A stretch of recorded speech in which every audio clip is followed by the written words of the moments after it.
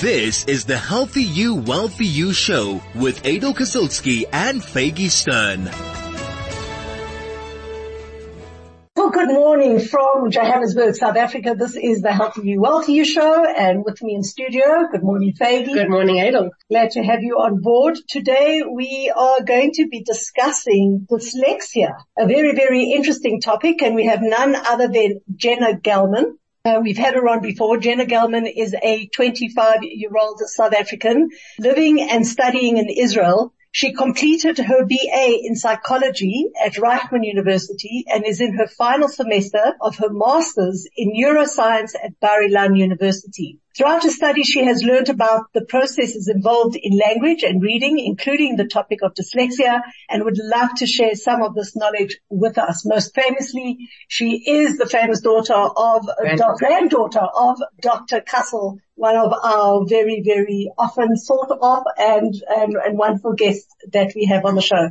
So good morning, Jenna. Hi, thank you for having me here, even though it's online. It's great to even just see you over the screen. So thank you for this opportunity. Circumstances also. Yeah, we are cognizant of the fact that Jenna is in Israel, and any point in time we might have to interrupt the show in case of any mortar attacks, but please God, this will go smoothly and there will be some peace and everybody can get along with the business that they need to.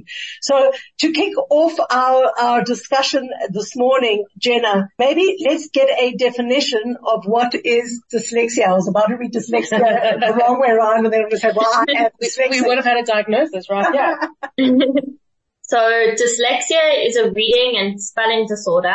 It can occur either in childhood, in which case it is called developmental dyslexia, or it can occur much later on in adulthood as a result of brain injury or stroke. This is known as acquired dyslexia.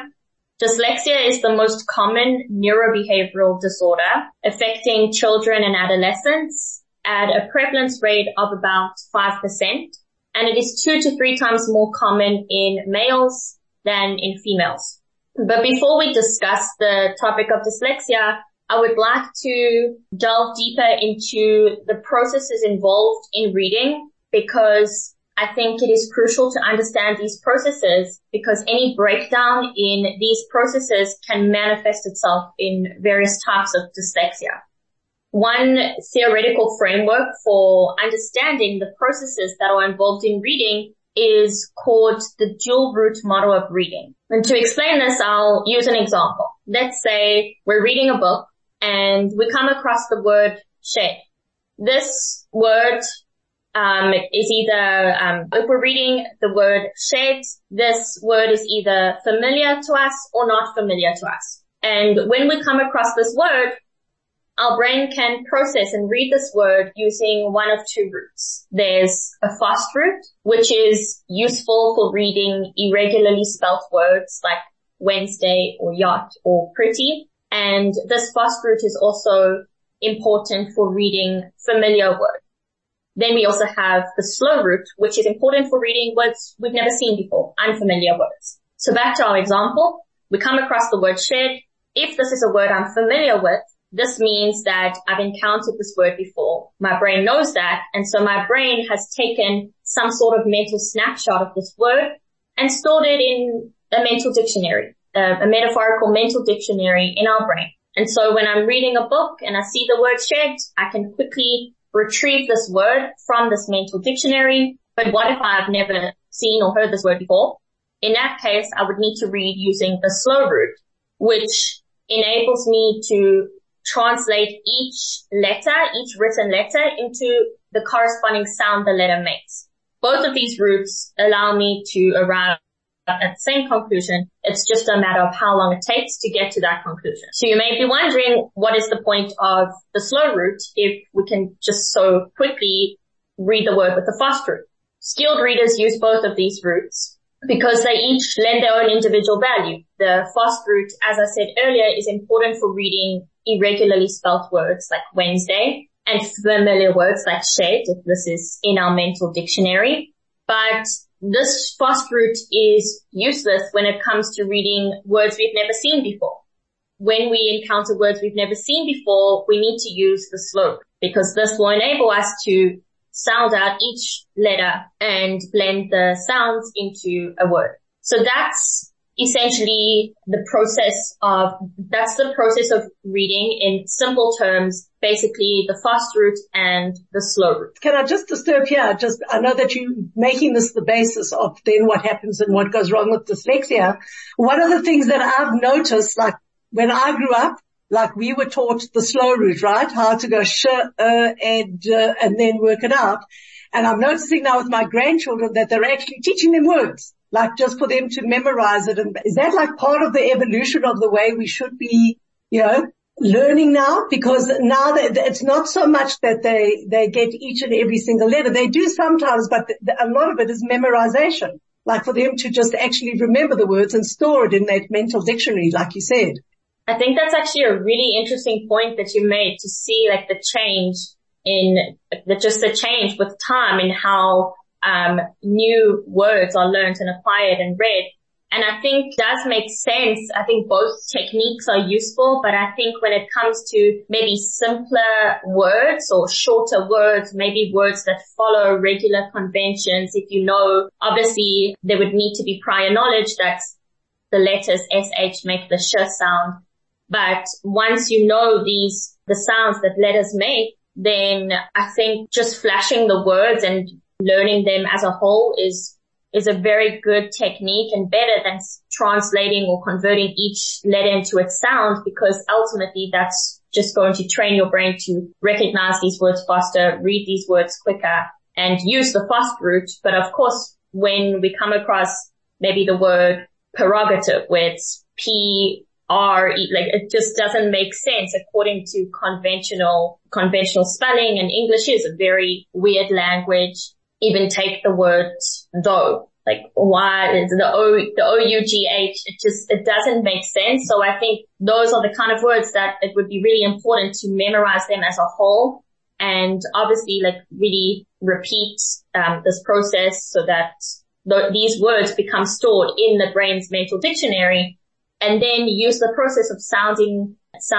letters out for more difficult, more complicated words. But in time, these words will become memorized as a whole. It's really funny. I was going to tell you, I have an electrician, a guy who obviously wasn't taught how to read and write, and I think he taught himself the alphabet and the sounds of it. So whenever I communicate with him and I say to him, can you come please fix up my electrical board, he'll reply to me. In the beginning, I didn't know what the heck he was writing, because he knows how to speak the language, so he just uses the letters and he makes up his, he doesn't, if he had to say the word dough, he would probably put D-O-E or something like that. He just spells it. As is. I would. So he goes W-O-O-D. I would, because that for him is wood. Is that then considered dyslexia? Or just like a lack of spelling? I think it could be, there are various, we'll get into the clinical features of dyslexia and the diagnostic factors, but it could be a part of dyslexia. Okay, that's really interesting. Maybe no, I think also when we come back from the break, we must also discuss, these compensations, because people that are dyslexic, they use so many compensations. I'll give you an example after the break. Okay, we're speaking to Jenna Gellman. We're talking on the topic of dyslexia. This is the Healthy You, Wealthy You show, and this is 101.9 High FM. This is the Healthy You, Wealthy You show with Adel Kasilski and Faggy Stern. Welcome back. We're talking to Jenna Gellman. We're talking dyslexia, and I think just before the break you were giving us the background. So do you want to continue on now as to where we see dyslexia happening now that we understand what foundationally is correct? Sure. So now that we have a sort of rudimentary understanding of the processes involved in reading, we can discuss the different types of dyslexia, each of which results from a breakdown in one or both of these routes, the fast route and or the slow routes that we discussed in reading. Essentially, we can distinguish between peripheral and central dyslexia, Peripheral dyslexia is characterized by difficulties in the visual recognition stage of the letters and words themselves. And central dyslexia is characterized by difficulty in the later stages of reading, in the processing groups that we spoke about earlier, the fast route or the slow route. An example of one type of peripheral dyslexia is letter position dyslexia, where the letters are said to migrate within words. But what's interesting about this dyslexia is the positions of the first and the last letters tend to remain in place, but it's the middle letters that tend to migrate. And an example of this is reading the word dairy as diary. The first and last letters stay in place, but the A and I are switched. Another example is reading the word clam as calm, or vice versa. So that's a peripheral dyslexia, because the difficulty is in that recognition stage of the letters, not being able to encode the proper position of the letter. So that's a peripheral dyslexia. And now moving on to central dyslexia, where the difficulties stem from faulty processing groups, either the fast route or the slow route. There's surface dyslexia and phonological dyslexia. These are complete mirror images of each other. There are various other types of central dyslexia, but these are the two that I would like to discuss here, just because they are complete mirror images of each other. Surface dyslexia stems from an issue in the fast route. And remember that fast route is essential for reading those irregularly spelled words like Wednesday or yacht or pretty. So if someone has surface dyslexia, they will not be able to read these irregularly spelled words using the fast route. And so they will compensate by using the slow route, which functions by converting each letter into its sound. And so they would incorrectly read the word Wednesday as Wednesday, or pretty as pretty, or yacht as yacht. So the outcome of this type of dyslexia, so an individual with surface dyslexia, where the issue is with the fast route, will be unable to read irregularly spelled words like Wednesday or yacht, and they would read them as Wednesday or yacht, because they are compensating with the slow route, which slowly converts each letter into its corresponding sound. So the outcome of this type of dyslexia is problems with accuracy and comprehension, and of course slower than normal reading. On the flip side of surface dyslexia, we have phonological dyslexia, where the slow route is impaired. This means that individuals with this type of dyslexia will have difficulty reading aloud any words they have not encountered before, because they can't use that regular process of converting each letter into its sound. They would have to use the fast route, which is only useful for irregularly spelled words or familiar words. So these individuals take longer to learn to read. They usually start to master the skill of reading in grade 2 or 3. Once they have enough familiar words in what I said earlier is the metaphorical mental dictionary. So once they have enough familiar words in this dictionary, then they can read these words holistically, because they cannot use that slow route of translating letters into sounds. What actually causes dyslexia? So causes of dyslexia are multifaceted. There's genetic factors involved, neurobiological factors, and also environmental factors. In terms of genetics, dyslexia occurs in 50% of children who have a parent with dyslexia, and in 50% of the siblings of dyslexic people. Differences in multiple genes each contribute a small amount of expression of dyslexia, but this is not the whole story. There's also neurobiological factors, where it is the left, back, and side of the brain that is predominantly affected in dyslexia, because it is the left hemisphere reading systems that are, the language and reading is predominantly located in the left hemisphere of the brain, regardless of handed. So whether an individual is left-handed or right-handed, language is predominantly located in the left hemisphere. And so the neural signature of dyslexia is less activation in the left hemisphere reading systems. One brain region that's crucial in reading is the visual word form area, which is an area at the back of our brain, and it's important for recognizing written words and also rapid reading. This is an area that has less activation in individuals with dyslexia. And as a result, in treatments, which we can talk about later, various interventions have revealed that the brain activity actually changes in individuals after an intervention, so that instead of the left visual word form area having that activation, these individuals compensate with the right equivalent of the visual word form area. So I think that's something that's really interesting, that there's that compensation, and that the behavioral, we'll talk about this when we talk about interventions and treatments, but I think it's something that's really interesting, that our brain can adapt, provided we intervene earlier. I found that so fascinating because I just recently took my son for an assessment, and he was, the places that he scored high was where he's had the intervention. So after having speech therapy for a certain amount of time, he was able to score high because he was it was almost like he was overstimulated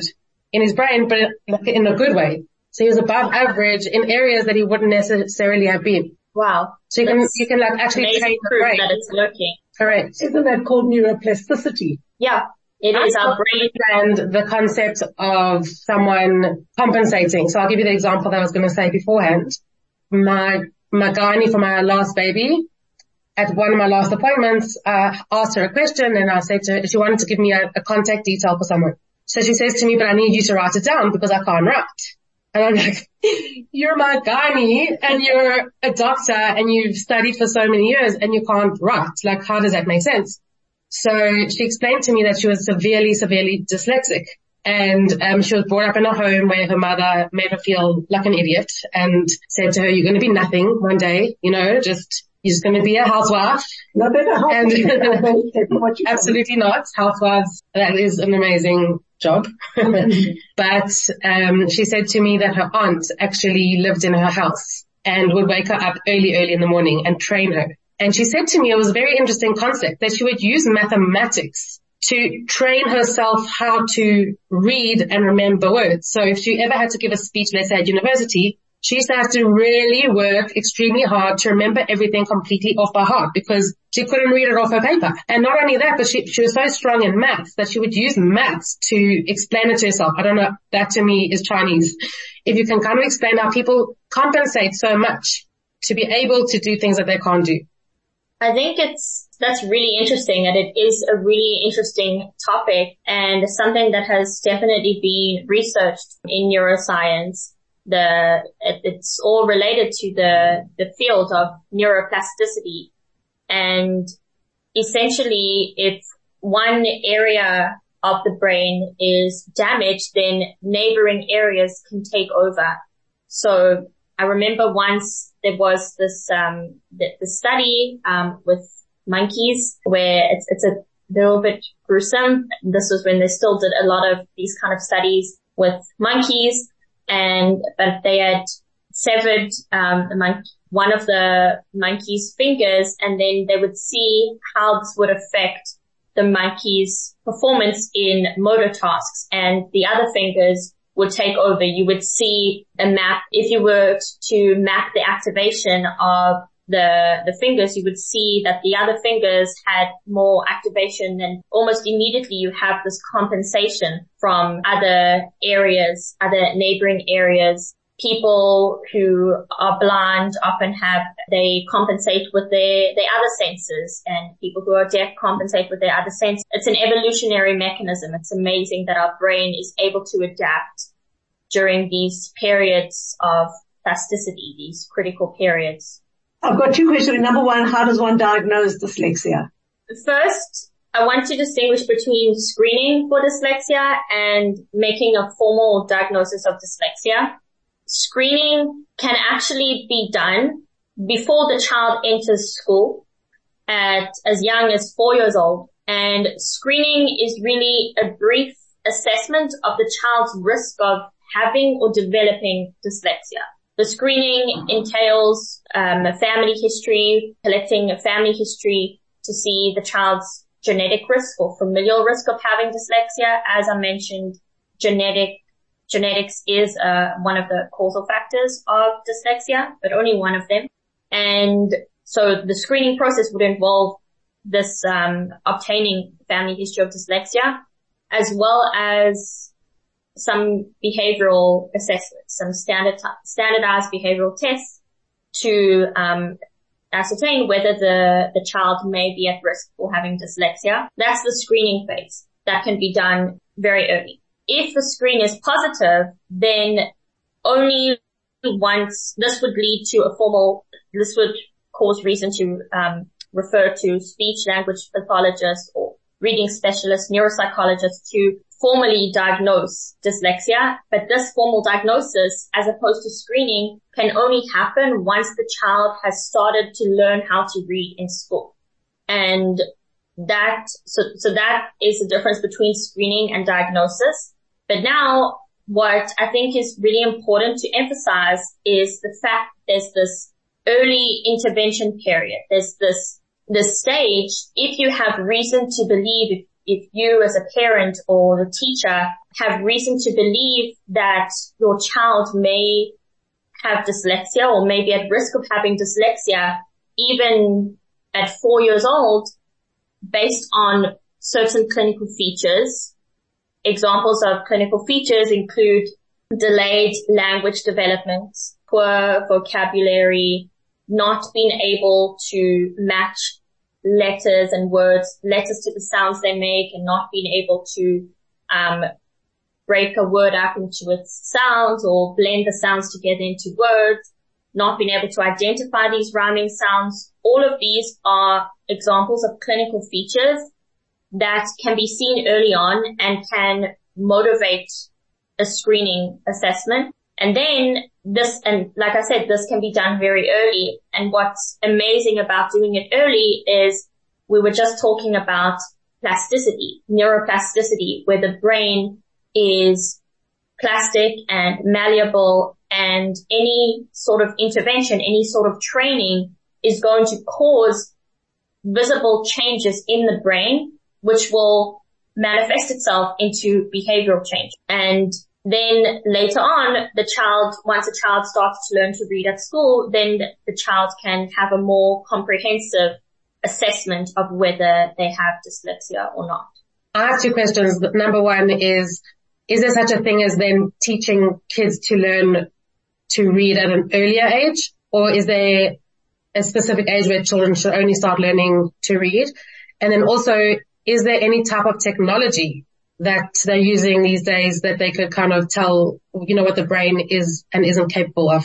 To answer your first question, that was in relation to, is it beneficial or necessary to start teaching children to read at an earlier age? I think in my opinion, I think there's no harm in that. I think cultivating a literacy-rich environment from an early age is vital. I think it's really important. I don't think it can do any damage. I'm not a doctor, but just in my opinion, I think, we didn't mention, but another one of the causes of dyslexia is an environmental factor of inadequate exposure to language. So if a child grows up in a home environment that is not cultivating this literacy-rich or language-rich environment, they're not going to have adequate exposure to language, and as a result, they will have issues with learning to read, and this can eventually manifest itself as dyslexia, even if there's no genetic component involved. So I think teaching a child to read from an early age, I think it's a great thing to do. And your second question, if you could just remind me about the technology. There's technology these days that people are using to see, what the brain is and isn't capable of. Like imaging tests, neuroimaging or screening tests. There are certain neuroimaging tests, but these are not used as a standalone diagnostic tool, but rather in conjunction with behavioral assessments. Behavioral assessments and observations, neuropsychological evaluations, observations, and acquiring the family medical history are the basis of diagnosing dyslexia. But if possible, they can be used in conjunction with these imaging tests. Like I mentioned earlier, neurobiologically speaking, individuals with dyslexia have less activation in the left hemisphere, which is important for reading and language. So functional MRI studies, functional MRI measure brain activity as a function of changes in blood flow in the brain. And this type of neuroimaging has revealed that individuals with dyslexia indeed have less activation in the left side of their brain. And so this could be informative, but it is not informative enough to be used alone. It would need to be in conjunction with behavioral assessments. We're speaking to Jenna Gellman and we are talking about dyslexia. This is the Healthy You Wealthy You Show and this is 101.9 High FM. This is the Healthy You Wealthy You Show with Adel Kasilski and Faggy Stern. Welcome back. We're talking all things dyslexia. I have one or two questions now, if I may. Number one, dyslexia is about recognizing the word that you're seeing. Is a sign of dyslexia when the kid is verbalizing and swapping around the words. You know, we think it's very cute when, like, for example, I don't know. The B's and the D's. Yeah, they swap B's and D's around. Is that a completely different thing? That has to do with their speech? Like, is dyslexia only to do with the written word? Dyslexia it's to do with the written word because it's a reading and spelling disorder. So it's in terms of reading, not being able to read the written word correctly, or, and it's what you're saying in terms of maybe like pronouncing a word, with a D instead of a B. Kids swapping the B and D when they write. Letter reversal. Like letter reversal. So I think that could fall under dyslexia because it's an issue in a type of peripheral dyslexia where the issue is in the visual recognition of the letters and of the words. And yeah, dyslexia, it's in terms of the written, what we call orthographics, the written word. And then the other question that I have for you is that I've read so many times about brilliant businessmen or entrepreneurs or whatever, and they're all dyslexic, right? What is happening there? Is it that the brain, the other sides of the brain are compensating for the slack, and so they'll end up getting a more 3D version of what it is they're supposed to do, as opposed to us or people who are normal and we can read and we can write, but we just don't think out of the box. Like, it's almost like they've been working through such frustration with not being able to do something that they want to prove themselves so much that they work so hard at it. But they do, they go because of that frustration. That frustration pushes them. I think that's actually something I've been pondering as well because, for example, one of the most brilliant scientists, Nobel Prize recipient, Albert Einstein, he had dyslexia. And I love one of his quotes. He says, "Everybody is a genius, but if you judge a fish by its ability to climb a tree, it will live its whole life thinking it's stupid." And I think I love that one. Well, you needed something dyslexic to say that. No, because they see it they see the world differently. That's beautiful. Albert Einstein, he would also say that imagination is more important than knowledge, and very often he would not really be able to express himself in terms of writing, but I think having some sort of condition, it enables other parts of the brain to take over, to compensate. So maybe the creative areas become more prominent. And this is why you said this is perhaps why a lot of the entrepreneurs, they had dyslexia, because they were forced to be more creative and maybe learning under adverse circumstances and not performing according to the standards that were expected of them, maybe forced them to unlock new avenues of thinking and creativity. And this is really what makes a brilliant mind and can distinguish like brilliant people from the mediocre people, is really being able to unlock these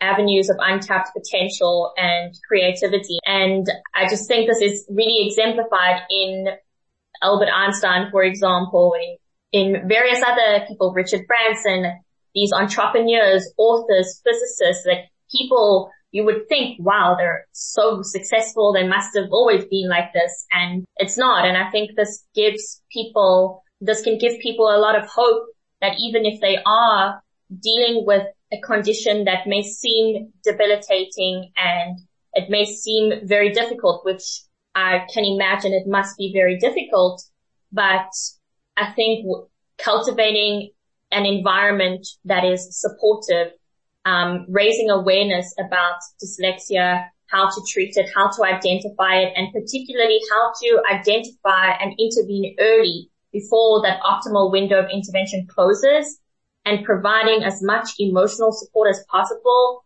These individuals do not need to be defined by their disorder, but can rather compensate with the other mechanisms, the other ways of learning, like you mentioned.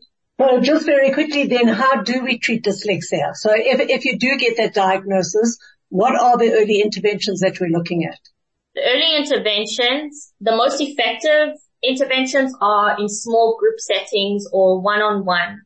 And the interventions involve training these individuals to be able to recognize the sounds that a letter makes, because this is essential for reading.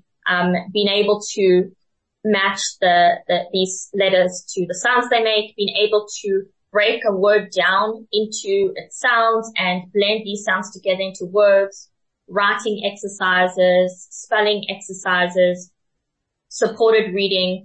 Something that's very important is, like I said earlier, that cultivating that literacy-rich environment at home.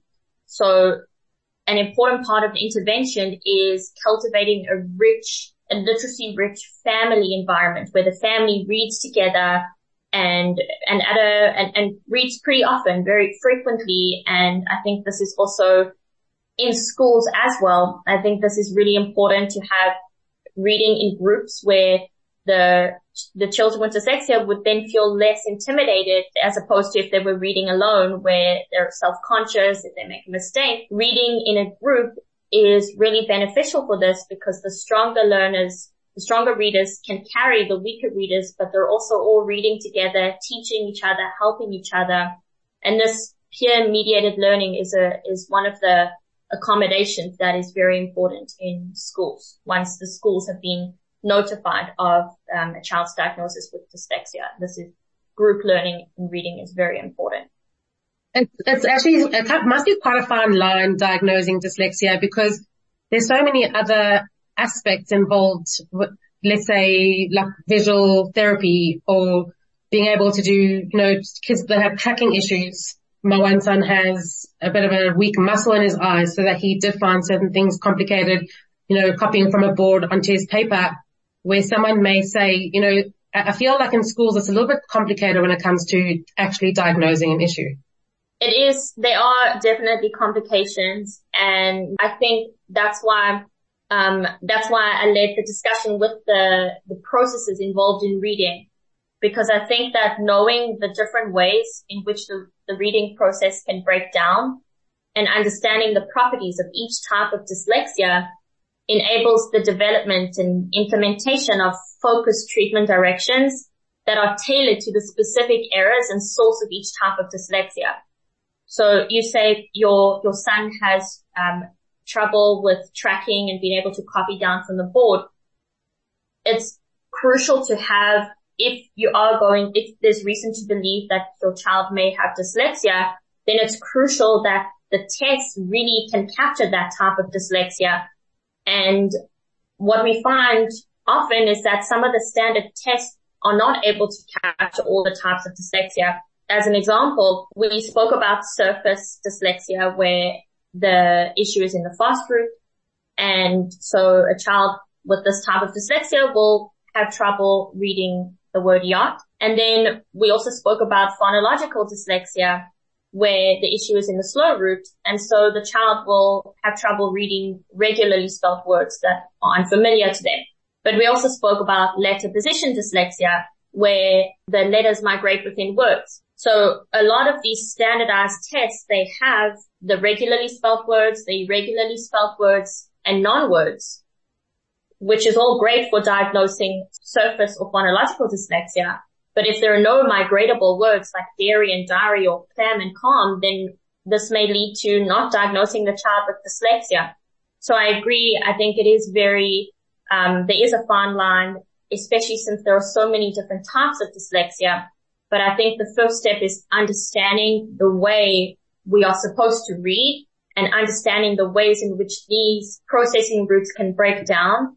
That can really be informative of the different types of dyslexia and aiding different treatments. Just to let our listeners know that Faye and I run a WhatsApp group, and we drop a little bit of sometimes common sense and just out of the box ideas. No, we both aren't dyslexic. Try to be.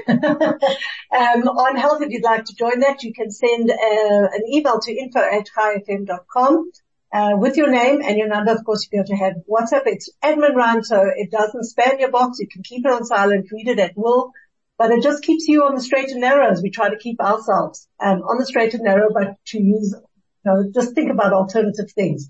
This is the Healthy You, Wealthy You show. It's 101.9 High FM. This is the Healthy You, Wealthy You show with Adel Kasilski and Faggy Stern.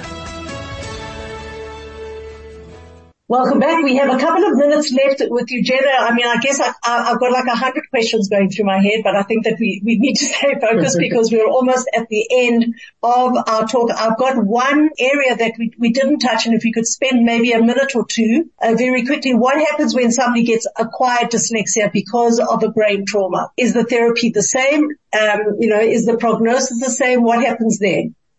So acquired dyslexia, this would be as a result of a brain injury or stroke.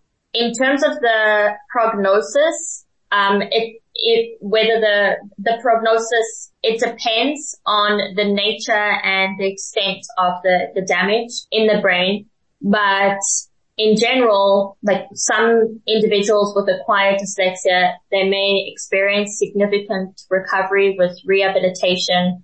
And while others, it can be more difficult. It really all depends on where that brain damage is. And the treatments are pretty much the same, like the really just focusing, training on being able to, it depends on the type of dyslexia. One type of acquired dyslexia, which I think is fascinating, is neglect dyslexia, where this is caused by damage to typically the right hemisphere, which results in the individual not being able to see anything in their left visual field. It's the opposite.